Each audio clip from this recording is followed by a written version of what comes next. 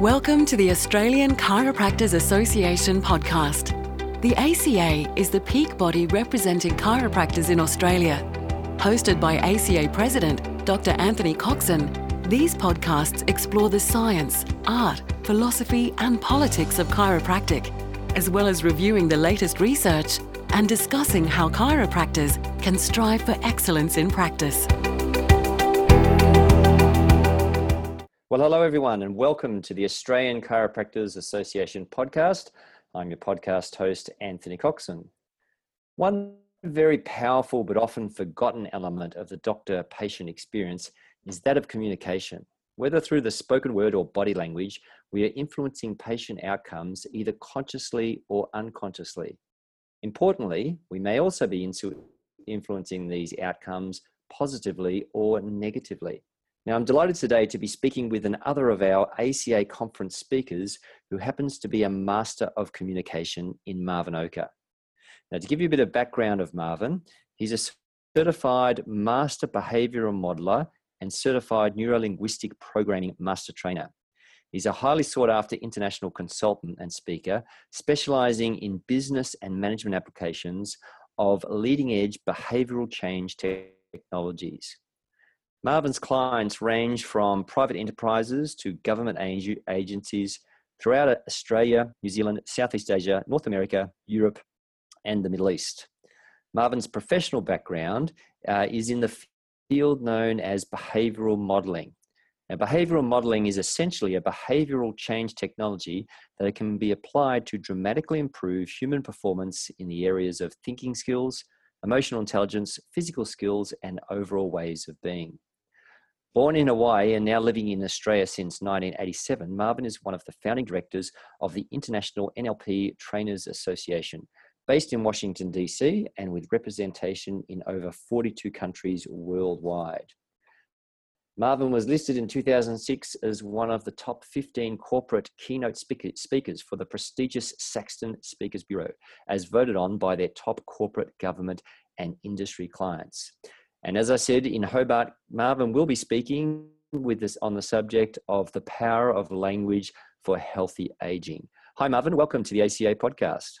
Hi, Anthony. Thank you for inviting me. I'm very excited to be part of this podcast. So many Victorian chiropractors may know you through the work that you've done in various programs for the CAA Victoria. But for the rest of our podcast listeners, perhaps you could run through a little bit more about your background and how you moved into the field of communication. Yeah, thanks for that. It's somewhat of a long story, so I'll try and keep it short. It was back in the 1970s, really, that I was actually in entertainment and show business. I was actually, of all things, as odd as it may sound, but it makes sense in hindsight. I was a professional magician and illusionist, and in 1976, I won an international magicians conventions competition in Japan for sleight of hand. I became a professional magician in the mid-70s, and at that time, I also went back to the University of Hawaii to study things like perception theory and theater and communication theory, just to be able to create better performances. I quickly got involved in the public speaking arena, and I started to recognize that the entertainment world was, by definition, a relatively shallow world. Everything was about image. And as I started to learn more and more about human psychology and about how people create realities for themselves and how some of those realities would be either empowering or disempowering, I started to become more and more disenfranchised with the entertainment field. I started to do more things around public speaking, running personal development programs and trainings, utilizing magic as a metaphor. And some colleagues said, can you do some things for teenagers? So a bunch of colleagues and myself, we started producing an accelerated learning program for teenagers. It was a 7-day residential in Hawaii. And it was very powerful. It was an intense transformational program for teenagers. And we took on a lot of the troubled teens as well. So you lived and breathed with them for 7 days. And so you can't just get away with espousing things. You really have to be authentic and walk your talk with them, or they'll call you out at any given moment. And some people from Australia came to watch it because we were getting such great results. And they said, can you do this in Australia? So of course we said yes. And my colleagues and I, we came over to Australia first in 1986. We were coming in every school holidays, really, to do this program for teenagers. And after a while, the parents said, "Can you do some things for us?" And so we said, "Sure." So we started running seminars and workshops for the parents. And then the parents said, "Can you do things for our businesses?" And we said, "Sure." And soon I was flying in and out of Australia, probably about every 4 to 6 weeks. And at some point, someone said the obvious thing. And they said, "Why don't you just move here to Australia?" As I was getting more and more unhappy with the entertainment business that I was doing, and I was getting more and more enthralled with making real changes for people. And I loved the Australian culture. I thought people here were so much more into substance rather than packaging and hype. And so I said, "Yeah, I think I'll make the move." So I finished a 10-year career in entertainment and show business, and I moved to Australia in 1987. And since then, I've had a public training company that I had offices in Melbourne and Sydney. And since then, I've scaled back and to get much more of a work-life balance. But I do a lot of public and corporate programs, and do a lot of keynote speaking, a lot of executive coaching work, particularly in the areas of leadership, in areas of generative coaching or transformational coaching, looking at consumer psychology, and of course in the areas of wellness, which is where my intersection goes with the Chiropractic Association. So my major focus, though, in all of this is doing what I call second order change, or change that is transformational, whole system change that increases the wisdom of decision making in society. So again, I can spend a couple of hours just going through all of that, but I won't. But I hope that's enough for now. Well, it's certainly a very interesting story and a very interesting transition from Hawaii to Australia, and we're delighted that you're calling Australia home. And that transition from being an entertainer, a magician, to as you've said just there, the more authentic and real area of communication. And of course, that's the intersection with chiropractic in the wellness area. One of the things that you talk about is behavioral modeling. Can you explain what that is and maybe give some examples of how chiropractors, or indeed anyone, might apply this technology? Yeah, thanks for that. I'm very excited about obviously about what I do. Otherwise, I wouldn't be doing it. Behavioral modeling to me is just a wildly exciting methodology and technology. In essence, what behavioral modeling is, it's about discovering the subconscious processes that produce human competence or human expertise. All forms of human ability require processes, neuropsychological processes that are occurring outside the awareness of the performer. People are unconsciously competent. So as a classic example, and I'll probably do this at the conference, is I'll often ask in a presentation, I'll ask the audience to everyone hold up their hand and just wiggle their fingers. And then I would ask them a very simple question. If I were a novice and for some strange reason I didn't know how to wiggle my fingers, and I wanted to wiggle my fingers just like how you were doing it, I would then ask you the obvious question. So tell me, how do you do this? And what would you say? And for most people, they're at a loss. They have no idea what to say. They say, well, you hold your hand up and you wiggle your fingers. Well, yeah, that's fine. That's accurate, but that's totally uninformative to someone who doesn't actually know how. Because every form of human ability, anything that we do, we are unconsciously competent. We actually don't know how we actually do what we do. So if someone came up to you, a young chiropractor came up to Anthony and said, "Anthony, I want to be able to become as great a chiropractor as you are. Can you tell me, what does it take to be a good chiropractor? How do you be a good chiropractor?" Odds are likely you will tell them what you think it is. You will tell them stuff that maybe you consciously are aware of up to a point. But the real magic, the real difference between a great chiropractor and someone who's just merely good requires processes well outside their awareness. It's intuitive. It's years of experience. It's built on heuristics. There's a range of things that's actually in play that they wouldn't even think to articulate. And so our job as behavioral modelers is we're sort of like neurological hackers. We sort of come in and say, and we try and discover what is it that's occurring within your central nervous system that's outside your awareness as the expert that even you wouldn't think to articulate. Our job is to find a way to put language to it and to create a model where we can replicate that behavior in others, or at least some aspect of that behavior. If we do that, we then have a behavioral model. Our job is to be able to replicate and transfer forms of expertise. Now, having said that, not everything is replicable. So for instance, I could model an Olympic athlete or an Olympic weightlifter who could lift several hundred kilos over their head. That doesn't mean I can do it. I don't have the muscle mass or the bone density, etc. But I can certainly use their performance strategies to improve my performance levels. And often what makes the difference is counter to what most people actually think. So again, it's another one of these I can go in forever and a day, but I won't. Some applications of behavioral modeling are obviously we model top performers. In this case, we model great chiropractors. Or we can, when we do that, by the way, we can produce profiles for selection and development, career planning, personal development planning.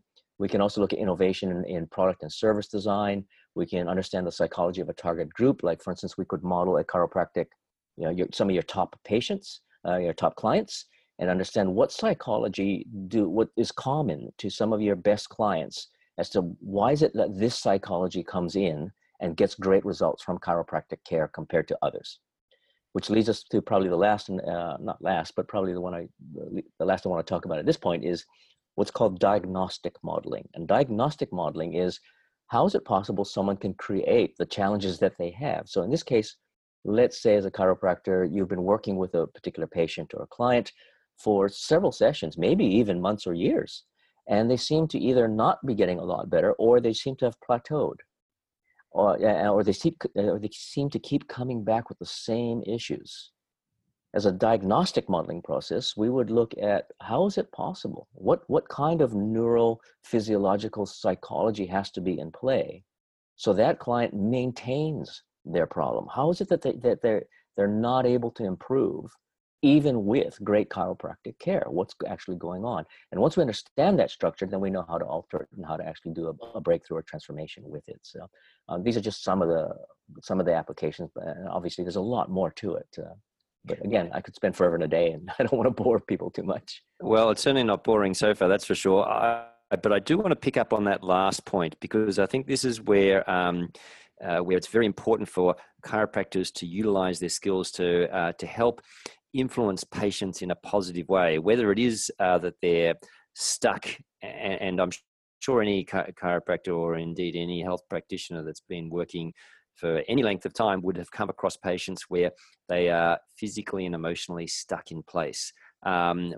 They non-compliant with exercises. It might be associated with some, obviously usually with some psychosocial overlays, some of which are very evident and some of which take time to draw out. But you've talked before about how you identify where a person is at and you draw them through.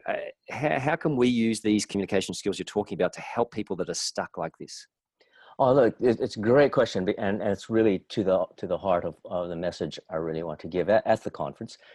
So obviously, when a patient or client is stuck in their ways, and particularly if they're insisting, and I'll talk about, they're identifying with a lot of their issues. So it's not just a condition, but it's actually an identity issue that they're holding on to for a whole range of reasons. There's no magic bullet. It's not a single thing, but the angle I particularly want to emphasize at this point in time has to do with language and communication. And it's not just the way that the chiropractor communicates with their patient or client, but it's also the way the patient or client communicates back to themselves about who they are and how they relate to their health issues. So one of the key things is understanding that communication, or language in particular, has a direct impact on someone's level of health or their health processes, and whether or not their health processes are evolving and moving towards greater and greater levels of wellness or not. So let me unpack this for a little bit, and let me just explain a bit about how language impacts our levels of consciousness and vice versa, how they're interdependent, and how it facilitates levels of what in psychology is known as metacognition. And without metacognition, without skills in metacognition, your patient or your client is now dependent upon you, the chiropractor, or some other source of authority or some other source of external influence to make a difference. They're not self-empowered at that point because they're caught up in their own stories. They're caught up in their own limiting beliefs and assumptions. So without the ability to get meta to themselves and understand their own processing, then they'll never be a choice about it. So let me explain this a bit further. First, a principle that comes from general semantics. Count Alfred Korzybski created an entire field called general semantics, which takes a look at how words can have meaning. And he pointed out that words have a kinesthetic impact. Now, that's quite profound when you actually realize, I think we've all grown up and we've heard the phrase, sticks and stones may break my bones, but words will never hurt me. And we all know as adults, that's completely untrue. That's a huge lie. Right? Words can definitely hurt people. In fact, words can cripple someone mentally, emotionally, psychologically for a lifetime.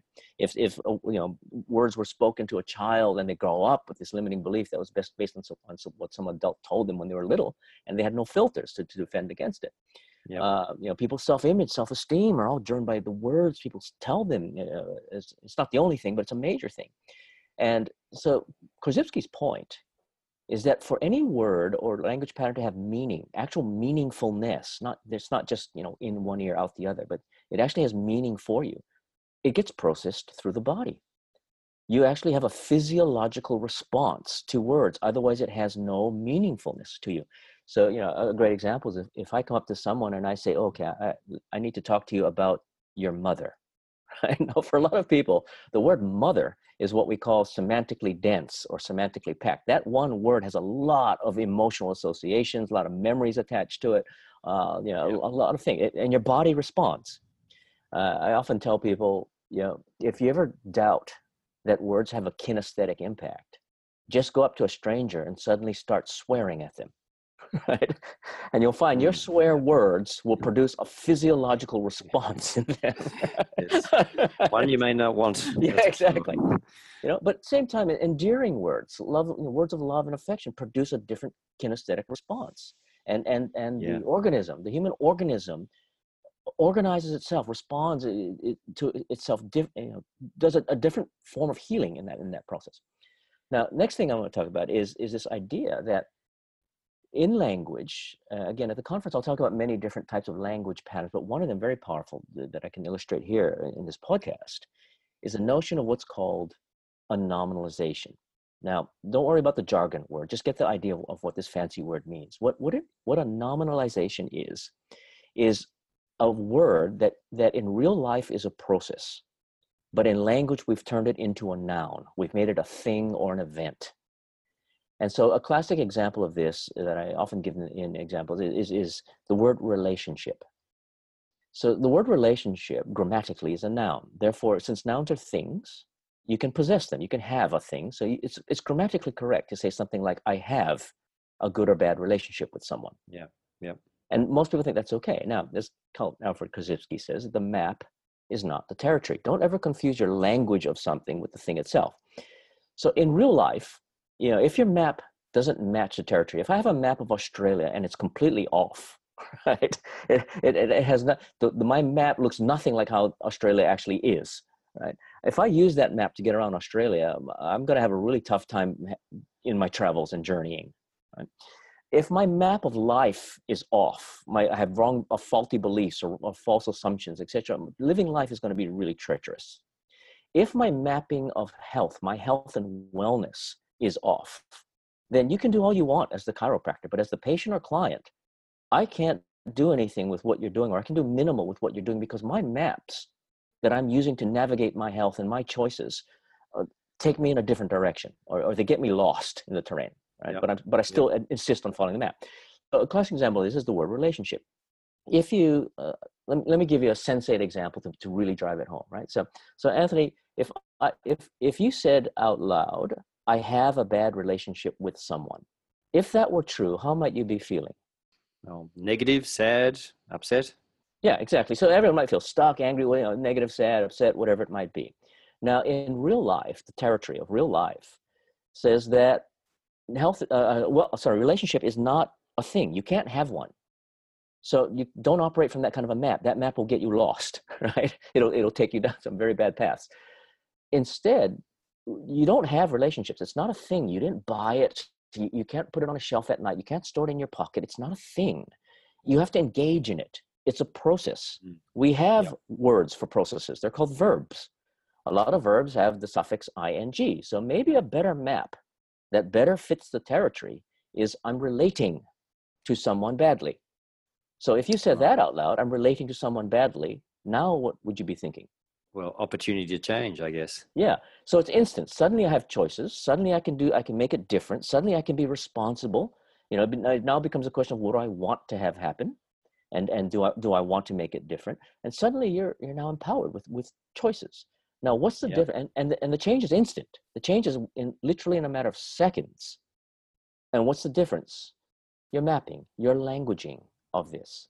Now, if a client comes in and says, "Oh man, I've always had trouble with my health," as if it's a thing separate from them, well, good luck. Guess what's going to happen in the future? They will always be struggling with their health, right? Because it's not something they own. Yep. So how do we turn that into a verb? So what do we do? So first, let's start to understand that if we denominalize it, we realize health is a process, and it's a process of healing. Now, what is the process of healing? So I think most chiropractors would know the etymology of healing is to make whole, which is about integration. It's about having total integrity of the organism. How do we integrate? So, which means by definition, when someone is having a health issue, something's not integrated, something's been disintegrated. Our job is to integrate mind, body, emotions, spirit, energy, right? Physiological structures with mental, emotional processes as well. So, but what causes us to be integrated or disintegrated in mind, body, emotion, spirit, consciousness? Part of it is languaging. So for instance, a client comes in, we look at the stories, the narratives, the language structures, the narratives holding their beliefs and their reality together. If so, I'm sure all chiropractors would have heard this line. Someone comes in and says, "Oh, my back is killing me." If someone actually believed that map, what we call eat the menu, instead of recognizing the menu represents the food, instead they're hungry, they see a sandwich on the menu and they eat the menu, right? It's like, well, that's not going to help. I like that. don't eat. So if they eat the menu, this language mapping, this of my back is killing me. First of all, it's the back that's the problem. It has nothing to do with me and the way I think or the choices I make or the way I relate to myself. It's the back.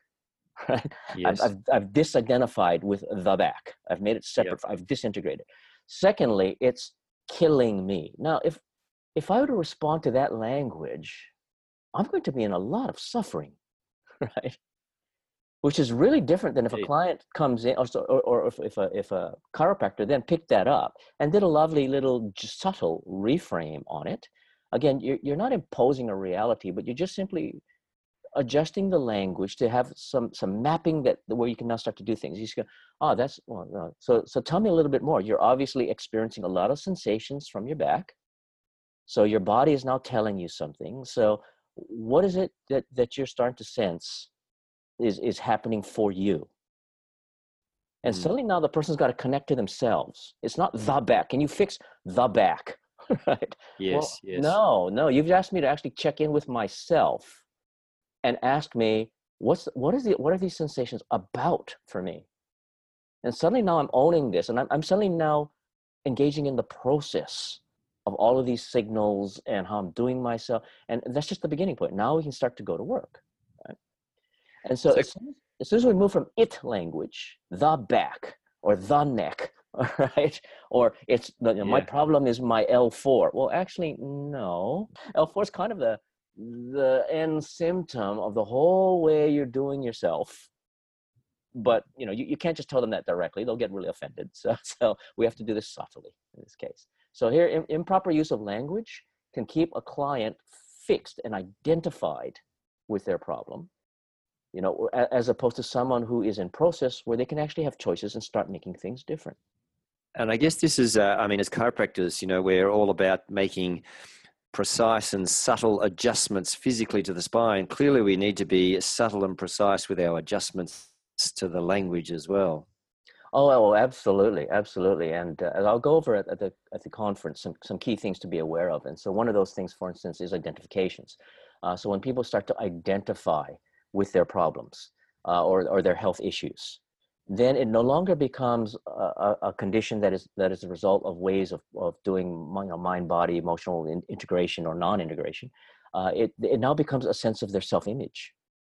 And at that point, if you're just working on them physically, but not altering their self-image, I mean, my God, we're right back to the classic When was it? And when Maxwell Maltz wrote the book Psycho-Cybernetics, what is it, half a century ago? As a cosmetic surgeon, he discovered that he could make massive changes to someone's appearance, and they would still have a low self-image and low self-esteem, feeling like nothing's different. And he could have other patients where he would do a very subtle change to maybe their nose or something, and their whole world would change, their whole life would change. And he started to wonder, what's the difference? And he realized it's not the external, it's their self-concept, it's their self-image that is the ultimate governor that's doing this for them. So if they identify with their health problem, well, guess what? They'll always have those health issues because it's part of their core identity. So unless you can start to shift it from you're not someone who is with this particular condition, but you're someone who's experienced it, and you're actually someone who can make that different. You're actually someone who can make different choices that completely changes the way your body responds to the way that you think and your emotions and the choices you make. And you continually are upgrading people's psychology with every time they come in to your clinic. Every time they come in, there's a slight upgrade in how they think and how they process the world and how they relate to themselves. That's when you'll start to see patients really start to make some really big self-evolutionary changes for themselves. I've always been aware, and from what I've heard of you talk before and others, about pacing and matching, or at least identifying with where people are at in an effort to build rapport. I laugh in some ways when my wife starts to speak to our Russian housekeeper with a Russian accent, which is quite amusing. But how do we go by balancing out being ourselves, being authentic, which is what drew you to this communication in the first place, as you said earlier? How do we balance that out with the need to, I guess, be somewhat of a chameleon and really identify with where the person is at and able to lead them out of that sort of stuck position, or bring them from a noun to a verb? Yeah, I think that's right. First of all, thank you for that question. This is such a great question, because it is one of the big, what can I say?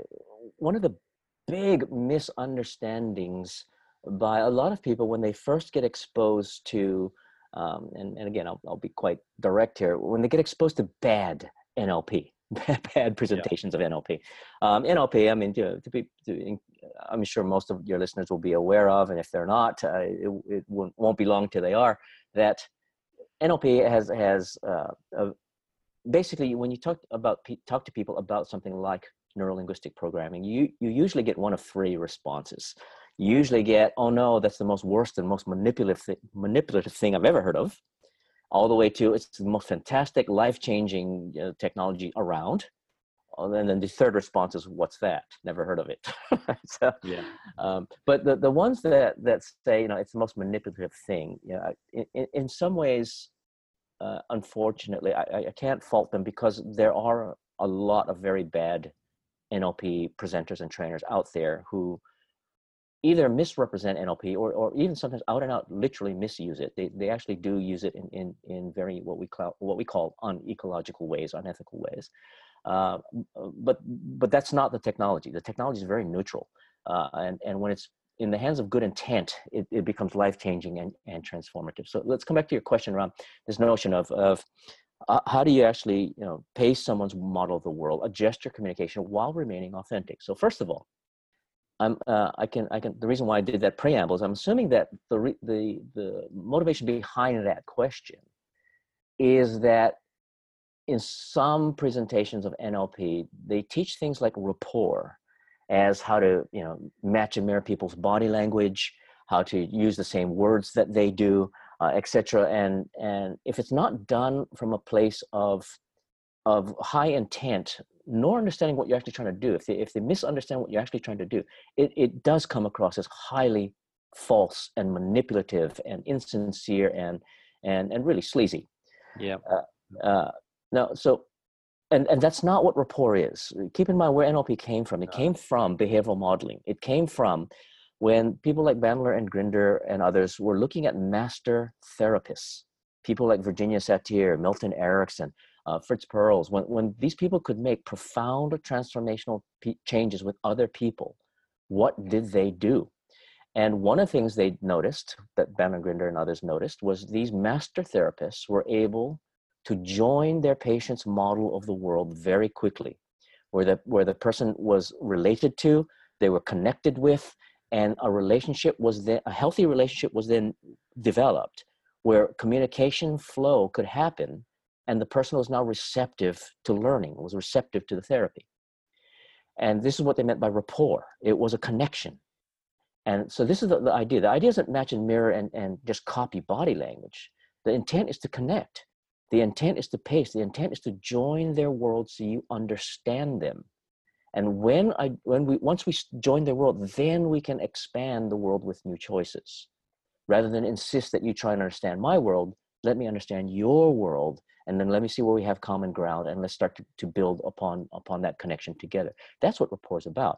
So authenticity and pacing are not mutually exclusive. In fact, they go hand in hand. And in fact, we do this all the time, right? So if you're in a social situation, Anthony, say you're just at a party, and it's not a networking party, it's just a social party.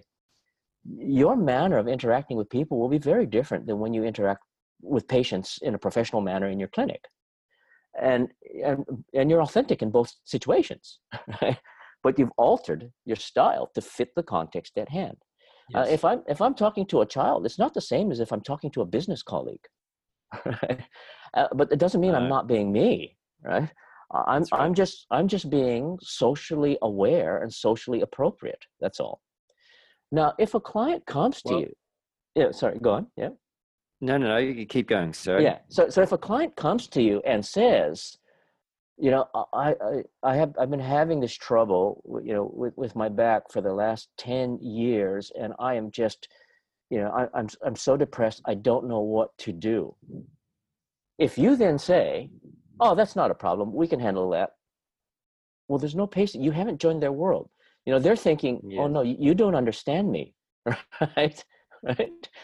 Despite your good intent, you don't understand that I've been suffering for 10 years. How could you possibly say you can just handle this, right? There's no rapport, there's no connection in my world. And therefore, if you just were paying attention and you just said, wow, I can understand, that must have been terrible suffering for 10 years with this. I can imagine how debilitating that would be. Let's explore this, and let's find out what we can do about this. And I'm sure we can do something. But first, let me talk to you about what your experience is of this. And now I'm thinking, as the patient, you haven't said you're just going to magically transform me, which to me would be unbelievable. You said you acknowledged my 10 years, and you hope you can do something with it, but you want to talk to me about it. So, I hope you can do something too. So let's talk. And suddenly now there's a bridge. And as we talk, you tell me a little bit more, and you bridge a little bit more. And I start to realize, wow, maybe there is something you can do. And then by the time I'm done having this, maybe initial consultation with you, I walk out hopeful, going, wow, you understand me, and you've introduced new ideas I never thought about. And I can't wait to actually get to my first chiropractic care session. This will be great.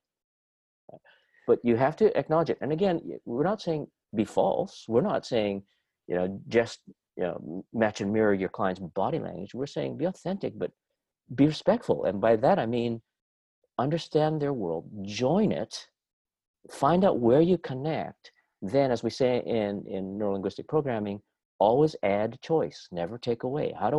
Everything that happens for the person makes sense to them in their model of the world. And let me understand your model of the world, then let me add new choices for you that make sense in your models of the world, and that will expand your model of the world.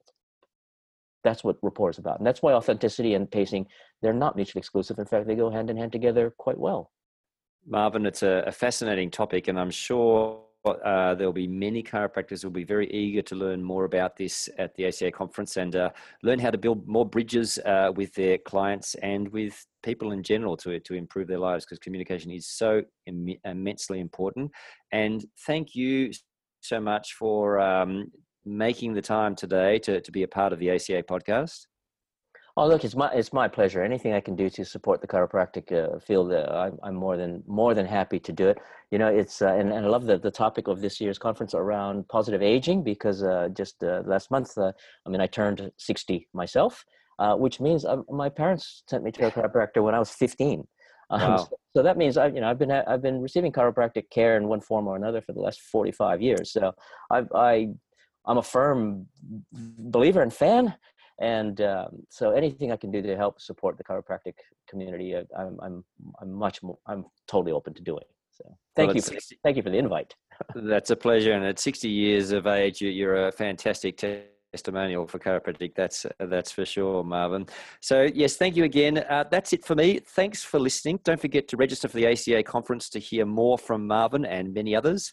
I hope this podcast has been helpful in your quest for excellence, and I look forward to chatting with you again on our next ACA podcast.